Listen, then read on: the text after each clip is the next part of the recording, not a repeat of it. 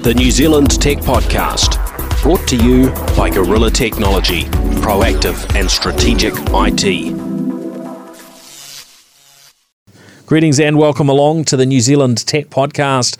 We're at episode 465, I believe, today. Is that... they're ticking along. Welcome to the show, Bill Bennett. Hi, Paul. Great to have you back. It's been a little while since we've had a chance to catch up on the podcast. Months, yeah. It's great to see you, and always good to hear your insights and opinions. Lots to chat about. As always, we've tried to kind of keep the agenda though not too crazy. First thing up this week that I wanted to delve into a little bit is this political advertising ban from Twitter. Now, there's been all sorts of discussion and varying media around why this is happening. I guess there's been the normal sort of questions that are asked, be they by cynical people or otherwise, around how much advertising is Twitter going to lose by banning political advertising, and it's suggested that number's reasonably small. Yeah, look, I think the thing is, there's all kinds of problems with that idea. I mean, what is a political advertisement? When does it stop? Do you know, today I voted for my New Zealand Bird of the Year. You know, the Bird of the Year thing? Yeah. Right. Yeah. And I noticed that... What did you vote for? Mainly albatrosses. Okay. Yep. Yeah. But now albatrosses and dotterels. Yeah. Right. Because you're allowed to vote for 5 now. Yes, right. And I noticed, right, that I think it's one of the political parties, I think it's the Green Party, wants everyone to vote for a particular bird. Right now, if that appeared on Twitter, would that be a political advertisement? And there's a whole lot of very sort of, grey areas. And there's a huge amount of grey areas about what is a political advert. Is it a political advert if you're campaigning against a tax, and so on. So I think the problem is that actually policing that is going to be quite hard. Now, it's a good idea. I mean, I'm all for it. I think it's actually something Twitter... it's a lovely thing that Twitter's done to score points off of Facebook that way as well, by the way. Yeah, it makes Facebook look bad. Bad. But everything makes Facebook look bad.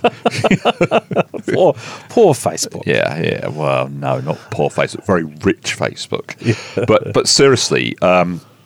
it does make Facebook look bad, and it's a good gesture by Twitter. What I think is going on here, though, is I think Twitter is actually working at being the good social media company. I think that's something that's deliberate and strategic. And when the guy Jack Dorsey came here to meet Jacinda, it was about Twitter being the good, responsible social media company.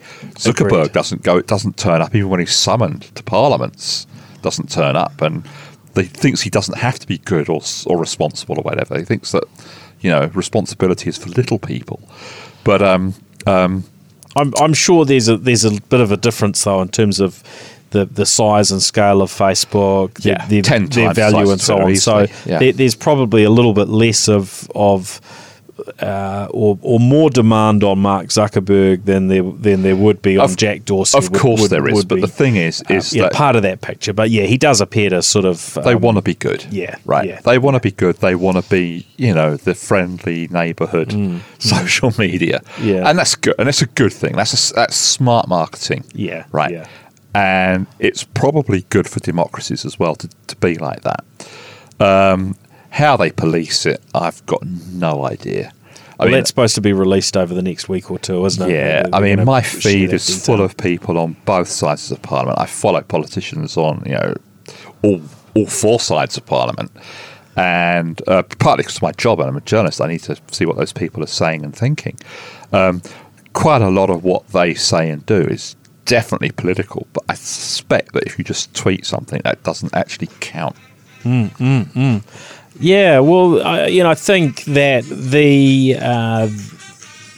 the political side of social media has got good and bad to it, hasn't it? And what Dorsey was saying is that he thinks, well, let's take the advertising out and let the content that's truly good float to the top. Now, there's a degree to which I agree with that, but then there's also the echo chamber type thinking. Now, you and I, and I'm sure a chunk of our listeners would follow a broad mix, but that's not the case across the whole population. And no, and you've got to be conscious of it to do it as well. Yeah.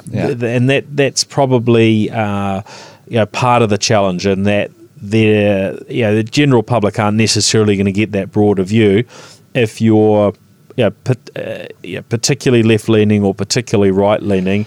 Then you're likely to mostly be seeing content down that track. The sort of people that you follow are going to probably retweet in line with that. I don't know too many people in New Zealand who would be retweeting Trump, especially, but Republican views. I mean, I think it happens.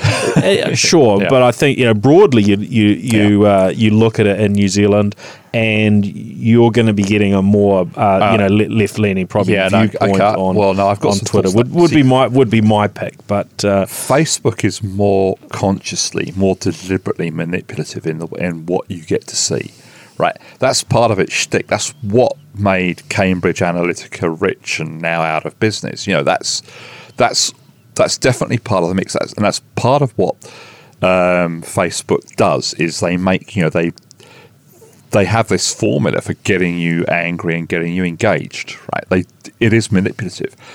Same thing goes for YouTube. I mean, it's funny because I was looking at some YouTube videos about something completely unrelated to politics. It was absolutely not even in that ballpark, and yet pretty soon 2 or 3 down the list of suggested things were like crazy stuff about there being the world is in fact donut shape and there are flying saucers coming out in the middle. That kind of stuff. Fantastic, Bill. You might have learned something about this donut Earth of ours. Yeah, but there were also sort of extremist political rants from the far right in there as well. Yeah. And it's got absolutely nothing, no connection with anything with what I was looking at. I mean, I was actually looking at stuff about early house music. How it's completely divorced from Republican politics, and yet it's there. Maybe they know something about you, Bill, that you didn't know about yourself. Well, yeah, it could be. But you know what I'm saying, though. There's that sort of level of manipulation. Yeah. Twitter, by and large, is not as manipulative a format as Facebook or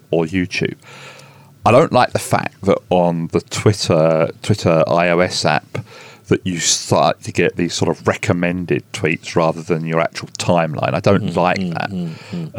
But it's not filled with sort of hate and bile and let's get people really cross stuff. But no, I think Twitter, let's put it down to good marketing, sensible marketing.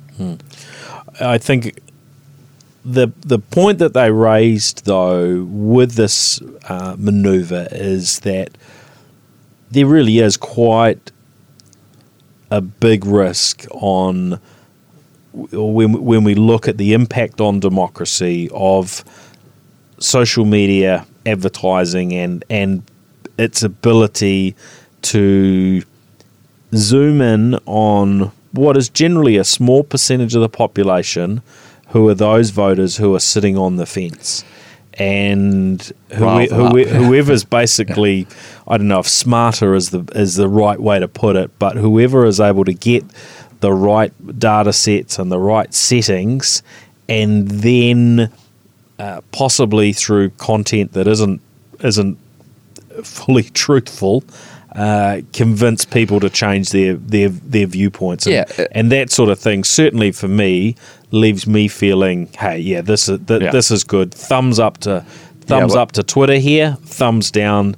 A dislike to Facebook for creating this position. And look, we look at the results of the US election. We look at the results of Brexit. These are both things that are under a cloud of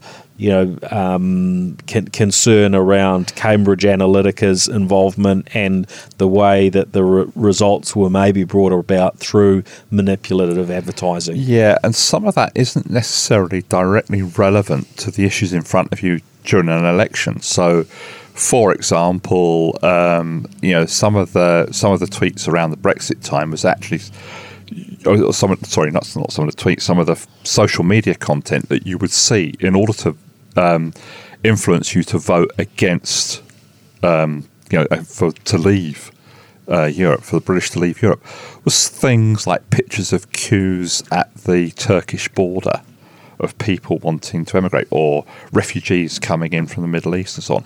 Now, that's not actually directly related to Brexit. But pretty hard to categorise and put it into the banned category, I imagine. Yeah, but it's just that sort of little fearful thing going on, well, perhaps if we don't act, these people are going to end up on our doorsteps, and that there's a kind of person who that is just red mist comes down in front of their eyes. So that's what I meant about manipulative. But the manipulation doesn't necessarily have to be directly related to what's in front of you in terms of an election.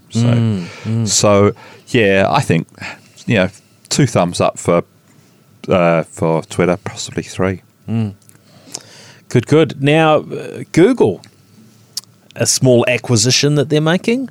A particular wearables company known as Fitbit, who have sold quite a ton of devices over the last few years.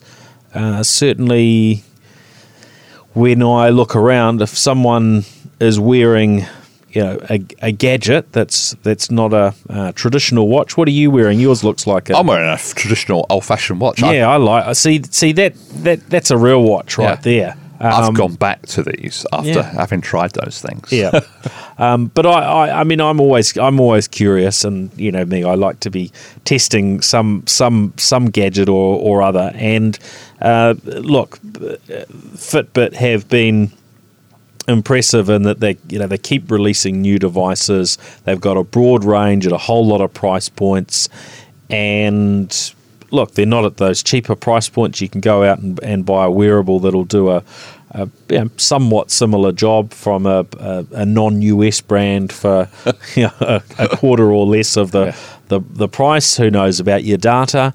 But with Google acquiring Fitbit, the question here is how much of this is about Google getting access to Fitbit's data, and how much of it is about Google just trying to bulk up what they're doing with their what used to be called Android Wear or Wear OS, and sort of bringing these together, gaining market share for their own product. Because when we look at Google, I mean, they're a data company, right? And that leads into the let's just go back a step, right?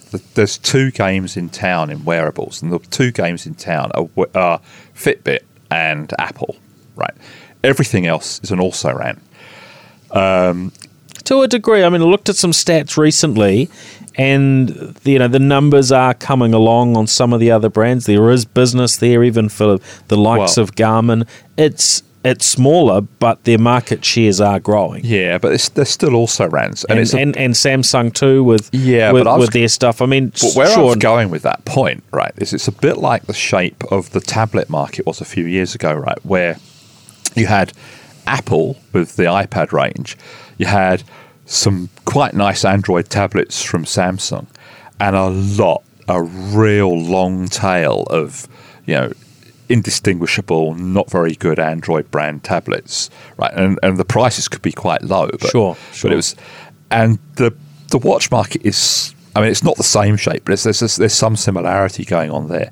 Now, what I think is happening is, first of all, I think Fitbit sold to Google because Fitbit didn't have a long-term future as an independent business. Yeah. It was in trouble. It didn't have the depth of finance to be able to basically sit out the next few years. So, and really, this was from Fitbit's point of view, this is a terrific exit strategy, getting out of the game. So that's to a degree what was going on.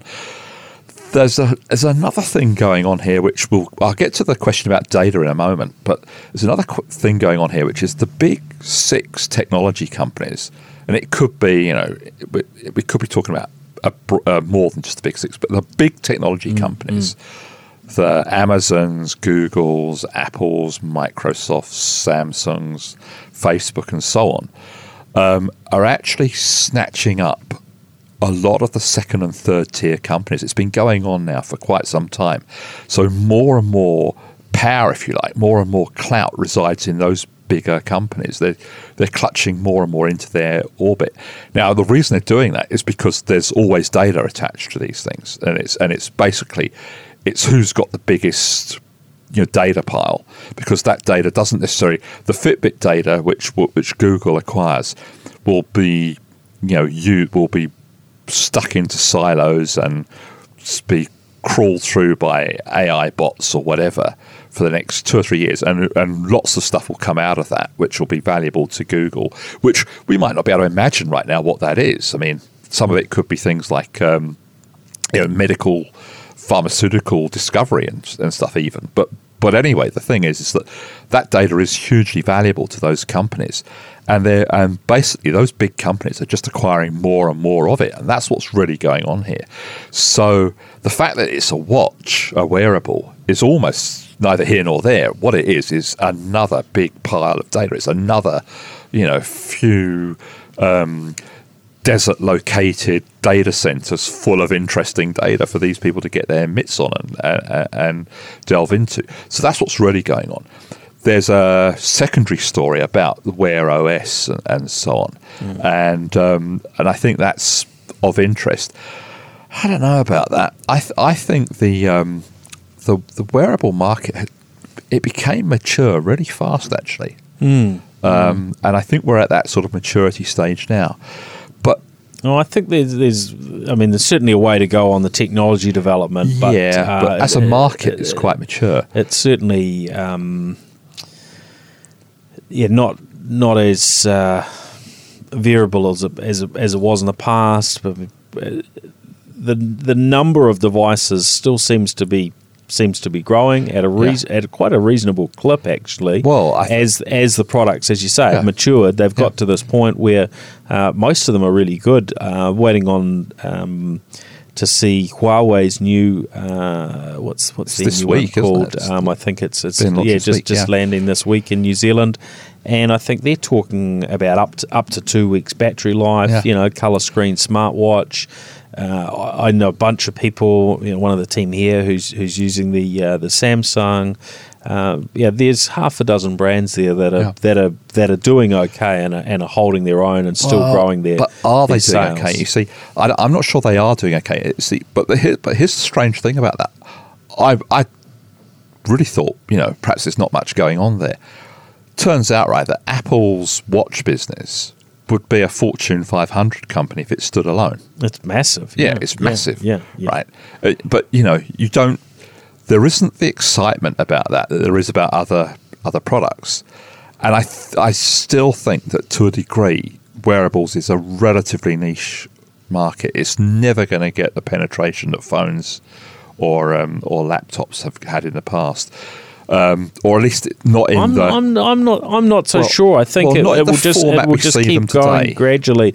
I mean, we don't have what do we used to call it, the killer app, that thing that you really need it for. But gradually, I think as capabilities get added, battery life improves, these bits and pieces, as it becomes useful for actually monitoring our everyday health. Once you join the dots up and your GP's being passed data, or the health system is able to access data in a way that's good for us, or your insurance company is going in a way that's good for us. Well, and that's the important bit, right? I mean, I'm not going to wear something if it's going to make my insurance go up.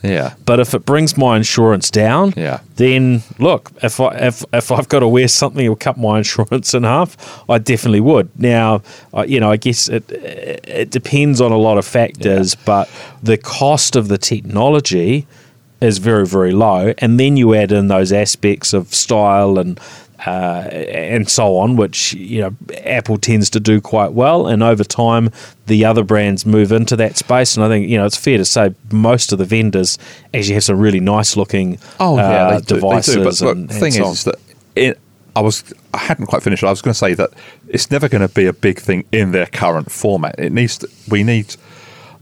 I thought we'd probably get there around about the 4th generation, but we're actually on the 4th generation now, and that's not enough generations for us to get there. So I think it can do, but we're still probably 1 or 2, maybe more generations away from it hitting that tipping point.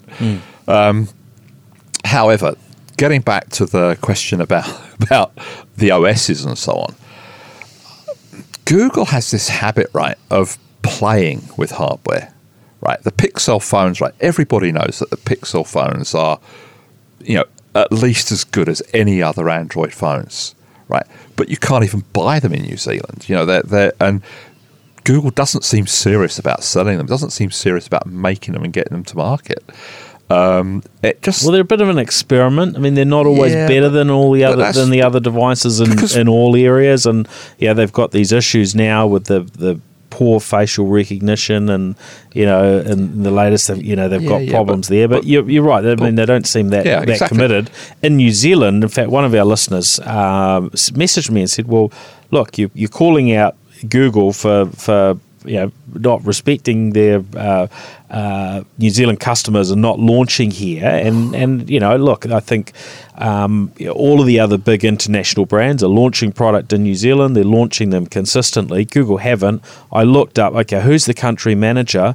And then I realised the Google country manager for New Zealand is the country manager of Google advertising business. Yeah. And we also in New Zealand have someone heading up their cloud business. Yeah. But there's actually no one to represent which was the point, which is exactly where I was going with this, right? Yeah. Is because Google is an advertising business. All this other stuff, right, I'm sorry, if you're a Google product fan, and the stuff is the stuff is lovely, but it's a distraction to them. It's not the business. It's not the core business. I mean, if tomorrow it became the core business, then I'm sure they could actually wipe out whole ecosystems with their excellent products. But they don't. It's not important. And there's possibly some explanations for that. One is that no one actually makes much money out of Android phones. And Google is a company which makes 70-80% margins on the rest of its business. They're not going to bust a gut for a market where you're really lucky you might make 5 or 7% on hardware sales. So it's just not what they're about. They're not. I mean, the nasty way of putting it is they're in the market just to toy with us. And tempt us and toy with us. I don't think that's actually the truth. What I think is I think they're actually throwing ideas out there to see what sticks, and it's also a way that they can learn a lot about their other activities. And one day they will chuck something out there which is an overnight hit, and they'll probably go for hell for leather with it, and everyone will follow in their footsteps. I was listening to the mobile tech podcast episode a week or so back around the Pixel 4, and it was interesting. I mean, they're definitely throwing some stuff out there that's a bit different. They've got this radar in there, so you can use gesture controls. In order to fit that in, they've had to shrink the battery down, so the battery life's not that good. So they're doing something somewhat different to what everyone else is doing. The thing is that it sounds like I'm being offensive to the people that are their fans that like their gear, but I'm not, because I like their gear. But to a degree, we're guinea pigs. We're their test markets. Now, a long time ago, when I was first writing about technology, I remember having a rather drunken American technology executive come to me and he said, You might call them early adopters. We call them mugs. I mean, the man had too much to drink, but he knew, right, that they were making money from testing things, and it was, there's a degree of that.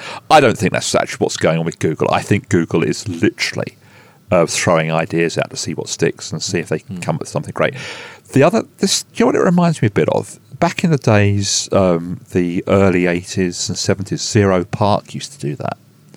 There used to be this bunch of hippies somewhere in California sitting around on beanbags, probably smoking dope. Oh, Xerox. Yeah, and they came up with great ideas. Yeah. One of the ideas they came up with was a mouse Another idea they came up with is a graphical user interface. That is, and we could be seeing that kind of thing going on with Google. That they're literally throwing ideas out there, and that some of those ideas that are products that we're seeing emerge in some of today's products will actually be mainstream things. 5 years from now. Yep, quite possible. Now onto a couple of other things on the device front quite quickly. Apple's AirPods Pro is the correct name. I keep wanting to call them the AirPod Pros, and no, they're the AirPods Pro. They arrived last week, and I've been trying them out. And the thing that caught me to start with was getting them to fit in my ears. Yeah. I wasn't quite sure if I'd got the right size, and I was thinking, no, that's not quite the right fit. And they come with sort of three tips, I guess white sort of rubber or whatever it's made out of. And so I changed down to the smaller size, and I thought, that's a bit more comfortable.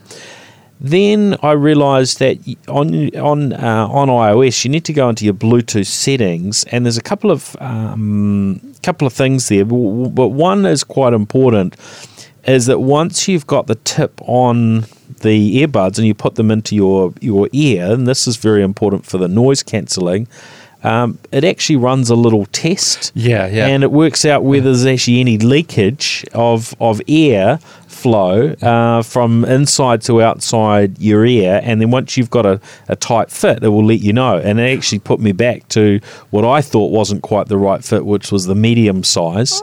And it told me no, that's what fits. The other thing that I learned is apparently it also does an equalization. When you're on a plane and your ears are popping and so on. Well, when you put these things in, they're blocking air, in your ear, and apparently it will actually balance it out, so you're equalized and balanced both, in the ear and outside. So there's some smart stuff that it does there. I haven't tried these new ones, but I've got the original AirPods.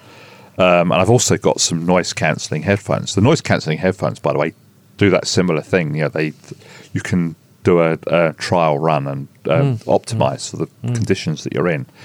And of course, it's the sort of thing, you're on a plane, you wake up, put the headphones on, and you press the wrong damn thing, and you go through the whole equalisation all over again. I think Apple has actually got a hit product. I mean, they had a hit product on their hand with the first ones. And there are issues. I mean, apparently the batteries don't last long. Apparently that's a bit wasteful. But I actually love them. It's one of those things that I took to almost immediately. You see them, you read about them, you think, I don't know, I'm not sure about these. Try them on, and I was sold within about 40 minutes of audio. Very, very convenient. The sound is good. The noise cancelling for what they are, I think is very reasonable. We've got no dramas there. Obviously, if you put something big right over your ears, then that's potentially going to, it is going to give you a better level of noise cancellation. But yeah, for something that you can just pop in your pocket and you've got them with you all the time, it's a little bit like the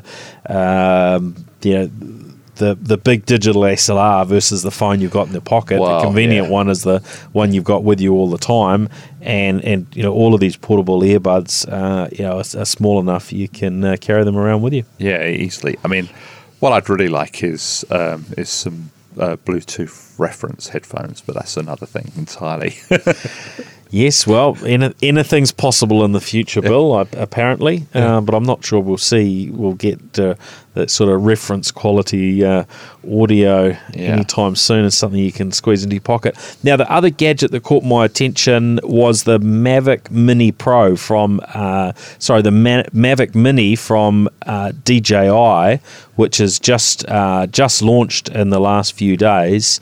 And this is a drone that comes in 249 grams.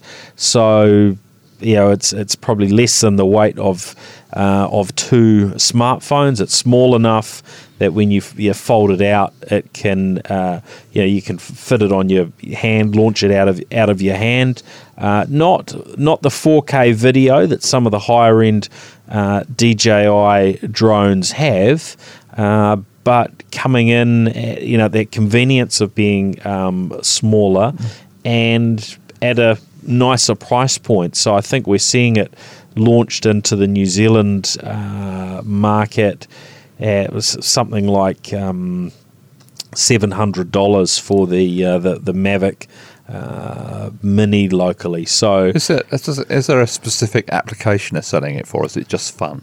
Look, I think that when you look at where these things get used, other than just for fun, there's sort of real estate photography. Yeah. There's, that's what I meant. Is it good enough for that? Well, I mean, from the bits and pieces I've read on it, and I haven't had time to pop into DJI Ferntech, who sort of do the local distributor, have a look. But the things I've read say it's very stable. I've looked at some footage of it where it's being buffeted around in the wind, but it's still got really good stabilization. Yeah. So even though the drone is actually moving, the video footage is nice and static and smooth. So it's probably all sort of small drone applications then. I think it's going to me, this will be will be a very popular purchase, sort of coming towards Christmas. Well, completely unlike the AirPods.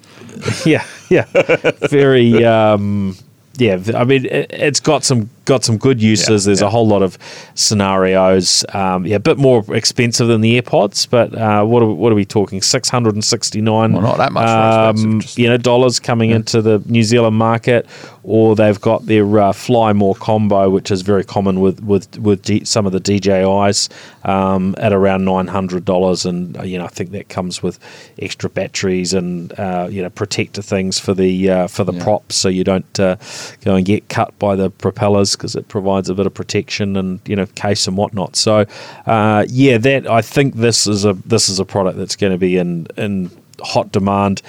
And look, DJI don't necessarily need to be releasing new products all the time, and they don't, because they've got such a big market share. But this is one that really expands the potential customer base for them. And of course, when they release those lower end ones, there's a little bit of potentially losing some sales of the higher end product. But what they don't have on this one is that object detection, which is one of the big issues with drones. Especially, I mean, I don't know. My drone flying is a little bit like my skills at driving games on, Xbox, etc. I'm not that good at it, and it's very easy for a drone to hit a tree or some other sort of obstacle. So that's really the Achilles heel with these these low cost drones, and hence the one we were talking about on the show a couple of weeks ago, which has got this incredible detection. You can fly it through trees, and it will it'll just scoot around the things, and it's $1,000 price, but not being launched in New Zealand anytime soon. So nice anyway to see that option coming into the market, and well worth having a look at if you've been waiting for a drone with a reasonable sort of camera, and one that's it's quite portable to be taking about with you on travels, etc., or to do photography. It's one of those things where I completely love the idea, but I just couldn't possibly justify buying. Yeah. Doesn't mean to say I wouldn't buy one. Now on to there's a bit of New Zealand stuff we should be talking about. Spark have turned on their 5G coverage across the America's Cup course on the harbour, the Waitemata Harbour. So they already had, I think, one site in one site Yeah. in Auckland Down at the Central, grid. Yeah. down at the Grid AKL, where they've had their Spark Lab for varying companies sort of dabbling and testing out 5G, and of course that was done in conjunction with Huawei. So this is an extension of that, and what they've highlighted is that this will allow our New Zealand America's Cup team to, rather than a difficult sort of offload of all the data that they're collecting off hard drives, and I think they were talking about data basically going from the boat to the chase boat over Wi-Fi, so they need to keep the range right, and then they were taking it off on USB discs or something to analyse overnight, and they'll be able to move this to happen over the mobile network. It's just not going to be reliable with Wi-Fi. First thing, right? Of course, just not. Look, not unless you keep that chase boat really close, and you've got someone there to point to point it in the right direction, right? Well, look, I was talking to some people at the last week's Vodafone 5G function. Yeah. And the real promise of 5G, and this is something which we've known about for some time, but now that it's actually happening, and you've got to remember the Vodafone launch is probably about a month away now. The real promise of 5G is machine-to-machine communication, which is what Spark's talking about there with collecting data from the boat. Yeah. That's what it's really optimized for. That's what it's really good at. And that's where it's really going to make a huge difference. I mean, it's all very nice to have 5G on your mobile phone, but you can already stream cricket from Sri Lanka on your mobile phone as you're going to work, on the bus anyway. You don't need 5G for that. 4G will handle that perfectly adequately. There's not much for consumers other than virtual reality, which is a whole different kettle of fish, which I don't want to get into right now. There's not much that you can do for a consumer with 5G that you can't already do. And so in one way or another. I mean, there will, I'm sure, be benefits in rural locations, locations where you don't get fibre, for certainly instance, with things like 4.5 improve the performance, 4.9G and so on. But this level of data collection is precisely what 5G brings, and to choose those America Cup boats as a showcase for that is actually a terrific, high-profile way of showing New Zealand businesses and industry just what they can be doing. I mean, one of the most amazing things that I saw last week at that, I mean, I know it's the rival phone company, but the Vodafone presentation was the idea of you can have a factory where all the equipment is immediately configurable because nothing is cabled up to the network. Everything is on a 5G network. And in a sense, what's going on with collecting data off the boats and going back, without having to go back via Wi-Fi and so on, means that the people sitting in the control centres for these boats can actually deal with the data in real time. So you can trim sails in real time. I mean, with the latency and so on of 5G, you can. I mean, I'm sure that there's some of the decisions to be human made and some of them will be made by machine. But what you're doing is you're actually being able to collect information from the physical world, take it into the virtual world, then send the results of what you've learned back into the physical world. All within milliseconds. Yeah, impressive, isn't it? Yeah, it's fabulous. Yeah. Now, I think it's going to be good, the results that we see, but it's actually going to take quite some time for all the dots to be joined up, and for the use case, a little bit like ultra fast broadband and fibre. When that first came out, it was cool, but we didn't have as much of a need for it. The more that time goes on, the more that people expect it. We found more reasons to need that sort of bandwidth, more reasons to need that sort of reliability as businesses have moved away from servers to cloud-based systems. And the other part of that, of course, is that the cloud's coming to the edge of the network as well. So you'll see a lot more edge computing as a result of this happening. But as the real thing about Spark doing that with the America's Cup is it's a fabulously good showcase for the technology and what it can do.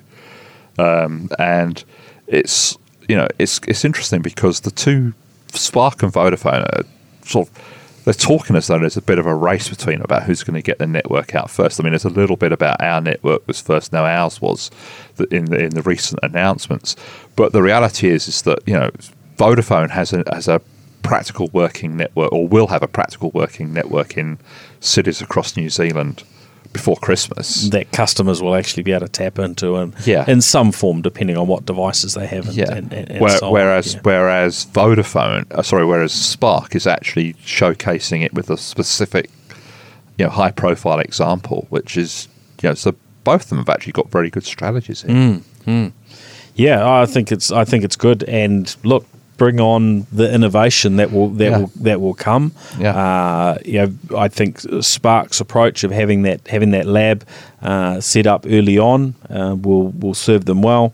Vodafone, obviously under their new ownership, have been able to jump in and pip Spark to the post, as it were, in terms of actually getting out a product that's available for people to start utilising. But it'll be some time away until we've got that big mass adoption, until we're able to really draw on all of the promises of 5G. I mean, you talk about that sort of edge compute, which they highlight as being one of the exciting things of 5G, but there's I think there's a whole lot of pieces of that puzzle to be worked out in terms of, look, we're used to the Netflixes and all the different services that we tap into, usually sitting in certain data centers at the moment, and this idea of some of that those systems then basically being at the cell site location to improve performance, and some of them will be back at the what we used to call the exchange as well. Yeah, it's going to be interesting to see what those use cases are where it makes sense to actually have that computing power super close to your whatever it is, your smartphone, your autonomous car, or what have you, and where we really need those things. And I think that certainly some of that is up for debate. I mean, the autonomous car comes up quite regularly as needing 5G. No, I've got a real problem with that, right? If it needs 5G, it's not autonomous. Right? I mean, the word autonomous means it's not remotely controlled. Right? So well, I mean, I'm in a somewhat similar camp. When I look at the vehicles that exist today that do autonomous anything, they generally are able to operate, as you say, they're on their own. And you need that because we're not going to have 5G everywhere. Now, there's another part of the picture which, well, these things are collecting a whole lot of data, and the Teslas and the Waymos and so on of this world will want to be sucking that data back and analysing it and improving their AIs. That is something where I can see 5G could easily be relevant. At the moment, and this is sort of the disconnect, a little bit like the America's Cup example. My Tesla has a level of connectivity to the internet with LTE, but for big chunks of data, download of firmware and things like that, generally that's been over Wi-Fi when I'm parked somewhere. Now, at the moment, they're actually giving away screeds of LTE data because you can stream Netflix and YouTube at Tesla's expense.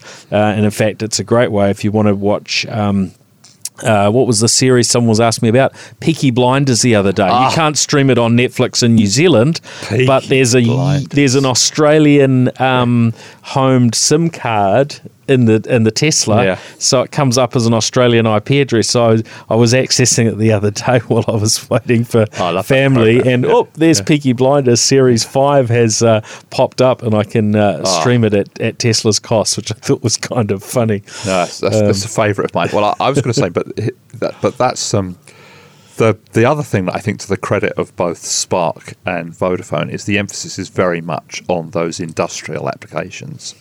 And I think that's probably, I mean, when I was at Mobile World Congress earlier this year, that's what I picked up, is that it's an industrial first technology. It's really for the businesses. At the Vodafone function last week, there was this great example of a guy remotely controlling a crane, and you think, well, that's not that exciting an application, but it is, because he was doing it from a couple of 100 kilometres away, and the thing was that it had this very, very low latency for the connection, which you wouldn't naturally expect in any kind of wireless communications. There was another good example of a factory which was being run, which we've already mentioned about how... That was the Ego electric vehicle manufacturing facility in Germany. It can be instantly reconfigured because there's no wires connecting the various bits and pieces. That's pretty tempting to me. Like that, I can see that. And today, if you look inside businesses, there's a level of Wi-Fi use that's kind of okay. I was going to mention just that point, because I asked the guy who was talking about that. I said to him, speaking away from the speech, I said, but surely this can all be done with Wi-Fi. He said, no. He said, you can probably get about 20 connections from a Wi-Fi network in a factory before it just tops out. Right? The thing about 5G is it's one-to-one, but you can have the cell site actually in the factory. The factory will have its own cell site, own internal cell site, and it may even have its own bandwidth. It will buy a network slice from the carrier, so it's not good. So you don't have a problem with kids going by using their phones and suddenly everything stops. It's not going to happen. They're going to be on their own network. So it's it's really quite impressive that's what 5G is all about. What did you mean by the one-to-one? Because there's still going to be sort of sliced up between the number of users connecting, isn't it? But but what I mean is that with Wi-Fi, it's just broadcast bandwidth. I mean, it's the same. It is the same thing with 5G, but the way that it operates means that there's actually a direct link between the device and the. It's basically because of the speed and the latency that happens, that you're not constantly. Not everything is broadcasting at once and conflicting. Well, anything we can do to make wireless communications of devices more reliable, I think, is going to be enticing for people, because there's lots of environments where today where we and in fact most business environments where we still have Ethernet cables run because it's most reliable and it performs best. Now it would seem a little bit strange that instead of going over your own network, you might buy a slice of Vodafone or Spark's 5G network to do it. I'm not sure whether that's would be a common reality, but I'm very interested to see how it actually plays out. The way it would work is if you've got a factory, say in, I don't know, Hamilton, right? You would have your own local cell. You'd only buy in the one cell site. You're not buying access to the entire 5G network. You're just buying local access on one site. But I guess you would be using their bandwidth. When you do it, so it's. I think it's a way. I think it's also a way that the likes of Vodafone and Spark can get themselves into that industrial networking sector. Going back to what you mentioned about Ethernet, one of the other things that I've seen in the last sort of 12 months or so is fiber to the desk. Yes, and fiber to the desk is it's the right product for. It's not the right product for these factories, for example, but it's the right product for certain applications. And once the fibre gets to the desk, it's usually distributed around by Wi-Fi at that point. Anyway, the other thing about Wi-Fi though is that Wi-Fi has been, has been the bottleneck, particularly in New Zealand where we got gigabit internet. I've tested perhaps half a dozen to a dozen different routers at home, and the best that I've seen is 430 megabits per second on any router, and the worst that I've seen is only about sort of 370, 380. So so it doesn't matter how fancy looking your router is, doesn't matter what go fast stripes it's got on it or fancy sort of robotic looking multiple aerials and so on. It doesn't really make very much difference. However, that's all about to change very soon with Wi-Fi 6, of course. I'm sure you've already talked about that on here. Yeah, I mean, I don't think we've actually. I'm trying to think if we actually tested a Wi-Fi 6 or AX 802.11 AX Wi-Fi. But I mean, the technology's sort of been coming for a while now, starting to come through, of course, in our newest devices and laptops and so on. So yeah, that will become mainstream, and it will help from a number of perspectives. I'm not sure it's not a complete game changer, but it does help. I saw one of the vendors actually the other day with their previous generation AC Wi-Fi, offering to send through some review devices, and they were talking about basically being able to plug multiple Ethernet cables into it so that it could get more than gigabit type speeds. But as you say, it's more common that you're not actually getting those greater than gigabit speeds. Oh, now half a gigabit. But before we wrap up, Spark Sport.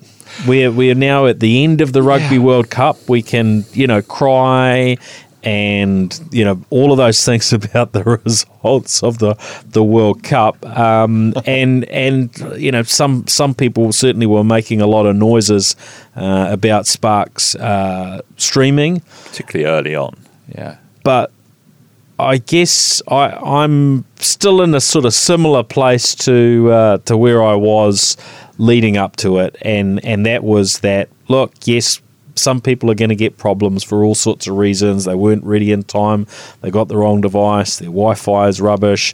They didn't plug a cable in when they could have, etc. I mean, look, it's technically it's more complex than an installer putting a satellite dish on your roof. You wire up to your box, and there isn't so much oddities that can go on between that. But I mean, my experience of it was mostly pretty good. I saw the odd issue, but nothing too major. I've been using Spark Sport since the Premier League season started. Yep. I've probably watched far more hours each week of soccer of the Rugby World Cup, and whereas I've been watching the Formula One prior to the Rugby World Cup. Well, I was going to say, and with Sky Go, the cricket. So I probably watch far too many hours each week than's good for me. And I can say, that I've witnessed probably 5 to 10 minutes of dodgy picture on Spark Sport in all that time out, and that would be a small percentage. Now, I know that there were people that had a real problem on the first night, and it's a real problem. It's something that Sparks acknowledged. But as a journalist, I feel kind of bad saying this because I feel bad about defending Sparks so much over this as well. But the thing is the reaction to it was out of all proportion. Yeah. I've been sitting in rooms watching test matches on Sky when the rain kicks in. The rain fade kicks in. Yeah. And this was no worse than that. What I think is really going on is it's change. People are not comfortable with change. And there's probably the if you think of the bell curve of tech adopters in New Zealand, the biggest rugby fans will be towards the bottom of that bell curve in general.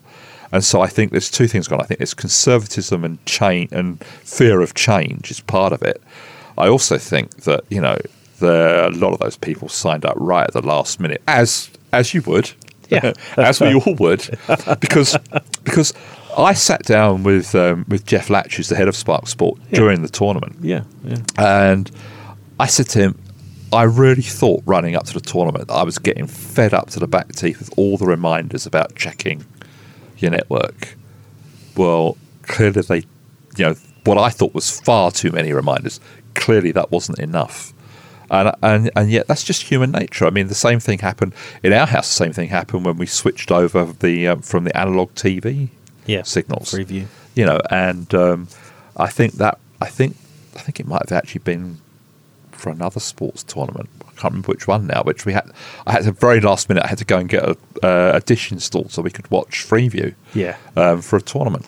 So I'm just as guilty of that as everyone else. But I think a lot of the aggro was just to do with that kind of thing and not really to do with the technology. Yeah, and look, I felt some of the media were really trying to pile it on. I went to Microsoft's partner awards event, and who was it that was hosting it? I think it might have been Mihirangi Forbes. And she was just laying the boot in, sort of making these jokes about Spark, but not probably clicking, and maybe her speech didn't get checked by Microsoft first, that actually probably one of Microsoft's biggest two partners in New Zealand would be Spark. So it didn't go down very well, because everyone there was either Spark, maybe that was, I don't know, 1 in 10 or 20 people or something, and then everyone else knew people at Spark, and actually also probably knew that for the most part it was going reasonably well. And the other thing is that when it didn't go well, the emergency plan kicked in and kicked in well. But it turns out, right, that on the night of the first South Africa game, when people had a bad experience, the numbers watching the Spark streaming service dropped by about 5,000. Yeah, it wasn't much. It was quite a small percentage. But there probably have been more people that were affected than that. But we're still probably talking about no more than 10 to 15% tops of people that were affected. Well, rain fade. That's all I got to say. Rain fade. Oh, well, good to see lots of competition. Of course, Vodafone with the new Vodafone TV box, which is, is helping to stir things up. And last week we mentioned Apple TV Plus. That has arrived. Been having a look. Seems to work well. Not a mass amount of content, but it works. I think we're probably out of time to sort of delve too much into that, Bill. I haven't. We probably are, but I haven't tried that yet. But I was going to say the reason I haven't tried that yet is because we're overwhelmed by the number of options now. That's right. There's too many choices and subscriptions. I'm not paying for all of them.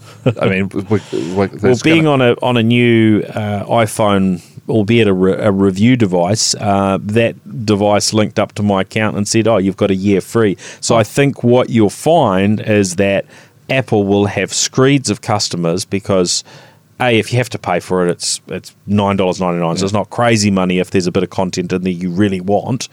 And then there's a whole segment of the market that will have at some point in the recent times have bought a new iPhone or a new Mac, etc., or a new iPad, and have got that free access. Netflix, for Prime, for Neon, for Lightbox, how many of those are you going to buy? Well, the trick is not to pay for them and get them bundled with something else, which certainly seems to be part of the game. I think there's going to be some kind of aggregation as well at some point. All right. Thank you, Bill. Great to catch up. Now, where do people track you down online? Bill Bennett with 2 N's and 2 T's. Bill Bennett NZ on Twitter, and billbennett.co.nz on my website. But it's been a bit quiet lately. I've been busy. You have been. I did notice you've been busy writing for others rather than managing to put too much on your own blog. But there's regularly good content on there. Yeah, we're heading into the quieter time of the year, that will probably change within days, I think. Yeah.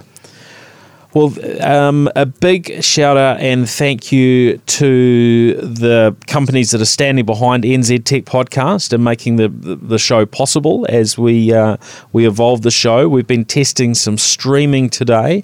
I don't know how successful that's been because I've been chatting to everybody, but I will find out after the show. But we're in the process of moving streaming so that it's not just on Facebook, so that it will also be on YouTube, so you'll be able to look out for us in both of those places. But thank you to those brands that have got behind the show and are supporting us. Samsung, Sumo Logic, Vocus, Spark, Vodafone, and HP. Now, we have managed to line up actually Vodafone's local Chief Technology Officer, Tony Baird, to come and talk to us. I think that's in the next next couple of weeks. So we'll be hearing a bit more delving into 5G from Vodafone's perspective, and we'll certainly be hearing more from, I'm sure, that the Spark side.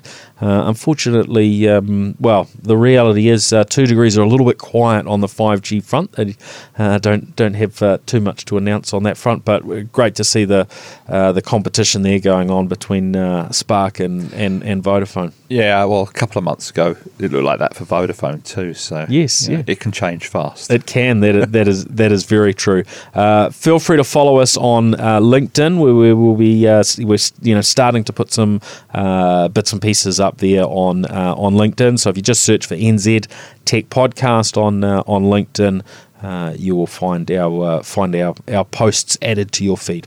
All right, thanks everyone. Appreciate you listening in to the show, and we'll catch you again next week. See ya. The New Zealand Tech Podcast, brought to you by Gorilla Technology, proactive and strategic IT.